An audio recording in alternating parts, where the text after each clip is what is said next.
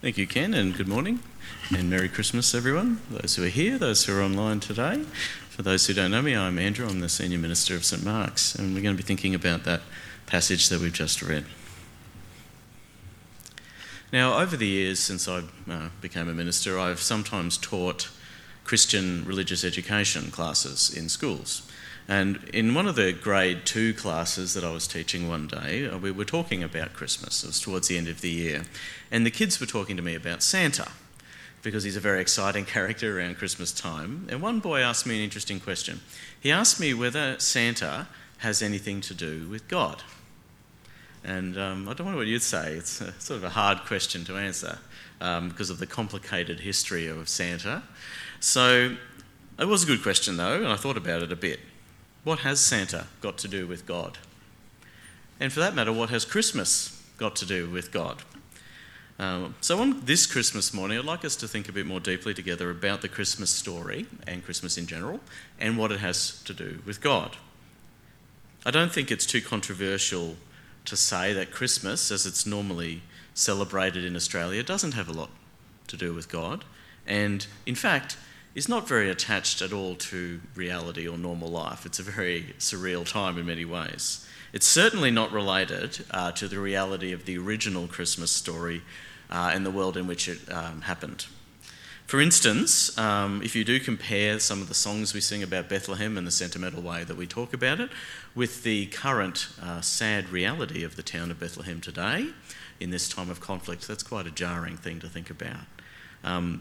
A question worth asking, I think, is how much of our popular understanding of the Christmas story has to do with what actually happened at the time when Jesus was born. Because there are many layers to how we tell the story these days. We have our Christmas carols and our nativity scenes in the plays and the movies.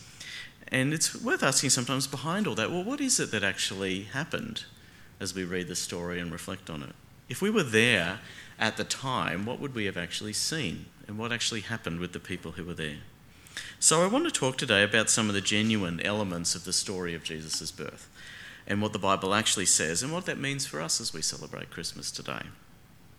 For instance, it's worth just knowing, if you actually investigate the story of Jesus' birth in Bethlehem, in particular the story of him being laid in a manger, we find that this is not actually about, as we often hear, about Mary and Joseph being exiled to a barn because there was this harassed and busy innkeeper who had no room. I mean, that's the way the story is told. But in reality, if you look at the context, the story is telling us that instead of staying in a public accommodation area, Joseph and Mary were actually welcomed into the home of a local family in Bethlehem, into the home of their family, which would normally include a place for cows and sheep to be and other animals to keep warm. And there was a house that was set up so the animals could be looked after as well as the people. So the real baby Jesus was born and laid in a manger because he was cared for. And he was born into a real world amongst simple people who had a humble faith in God and welcomed him into their life. So that's how the story of Jesus happened. Today, though, I want to think about a particular person. I want to think about the role of Joseph in the Christmas story and his part in it. Joseph is often a very minor character in our Christmas celebrations because he can seem a bit superfluous to Mary and Jesus, the main characters. But actually Joseph is a very important person in the story, and I think his role deserves our attention because it shows some of the real meaning of Christmas. Joseph was, of course, as we know, betrothed to be married to Mary at the time when she found out that she was pregnant. Now, at that time, being betrothed implies a higher level of commitment than we would have when we get engaged today. It was actually far closer to an actual marriage in terms of its significance. So that's why the text talks as though they're already married.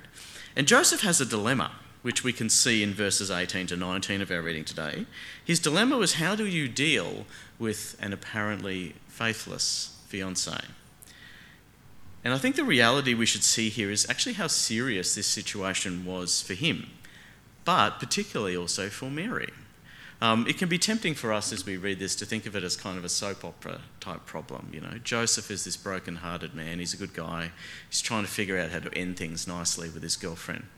But actually, at the time, this is the kind of thing that could end up being a matter of life and death. Many of you would be familiar with the concept of honour killings in many cultures, including many places in the Middle East even today. For a young woman to become pregnant outside of marriage incurs a lot of shame on the family. And sometimes the members of her family will actually kill her because of this, to protect their honour. And indeed, in the law of Moses, early in the Old Testament, the penalty for adultery of the kind that it may appear that Mary had committed could be death. For instance, if you read the law about that in Deuteronomy chapter 22. And so, look, this is how the Christmas story could have ended. Not in the warmth of this house in Bethlehem, but with Mary being stoned to death in the village square near Nazareth. But it didn't. And why didn't it? Because of Joseph. Because while Joseph was a righteous man, a man of justice and faithful to the law, he didn't want to expose Mary to disgrace, we hear. And so he decided to divorce her, set her aside quietly. And it seems that Joseph, I think, understood righteousness in a different way than just enforcing the law and doing what it says. The prophet Isaiah writes about the servant of God, the righteous person from God, in Isaiah chapter 42, verse 1 to 4. This is how God speaks about the person who shows his heart. He says, "Here is my servant, whom I uphold, my chosen one, in whom I delight. I will put my spirit on him, and he will bring justice to the nations. He will not shout or cry out or raise his voice in the streets. A bruised reed he will not break, and a smouldering wick he will not snuff out. In faithfulness he will bring forth justice." I like what it says here. He will not break a bruised reed or snuff out a smouldering wick. And Joseph understood what God's justice means. It's actually about compassion and care. The light of a candle that is flickering can go out so easily.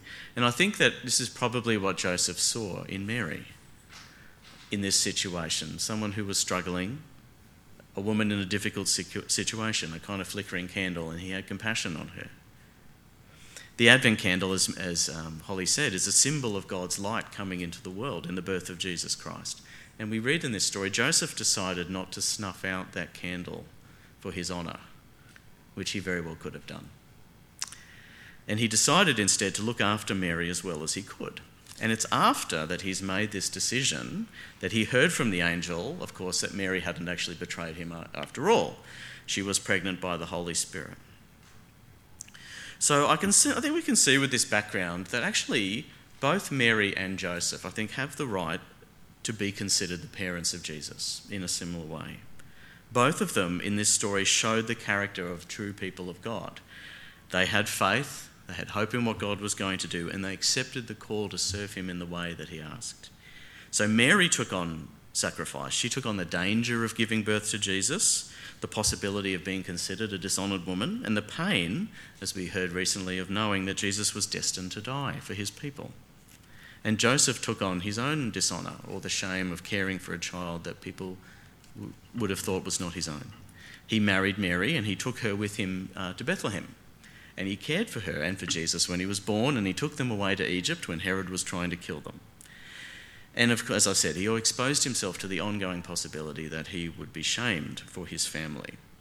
And people around Nazareth would, of course, talked about what was going on at the time, and that Mary got pregnant before they were married.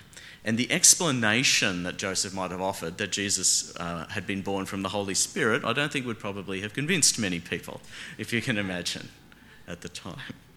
But Joseph took them into his home and his family nonetheless. There's a fascinating little aside, in the Gospel of Luke, chapter 3, verse 23, just before a list of the genealogy of Jesus. And it says, "Now Jesus himself was about 30 years old when he began his ministry. He was the son, so it was thought, of Joseph." What does this tell us? It tells us that Joseph took Jesus on as his own and did not expose Mary to shame. So why is this important? What does it mean for us today?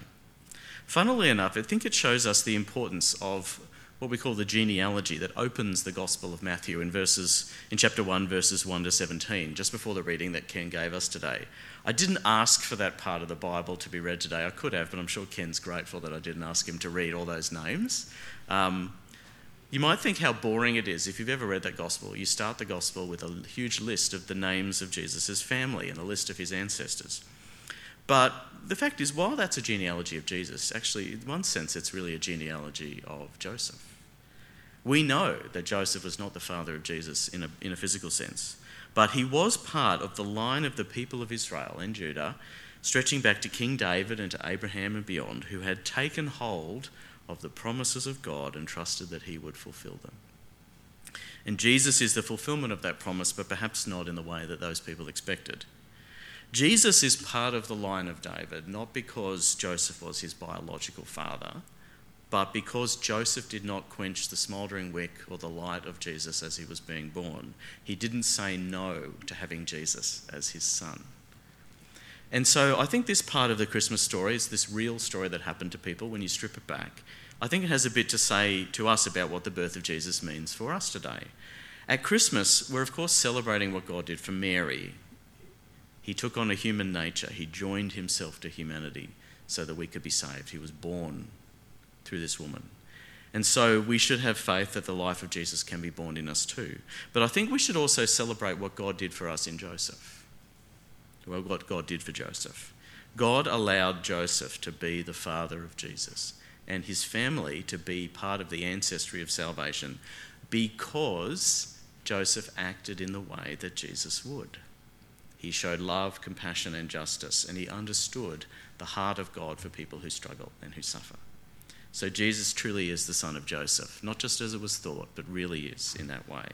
So if we are like Joseph, we are part of that family too. That's the point for us today. Christmas is therefore hard to believe. It's more than just about presents, more than just about food. It's even more than just about having faith in Jesus being born for us.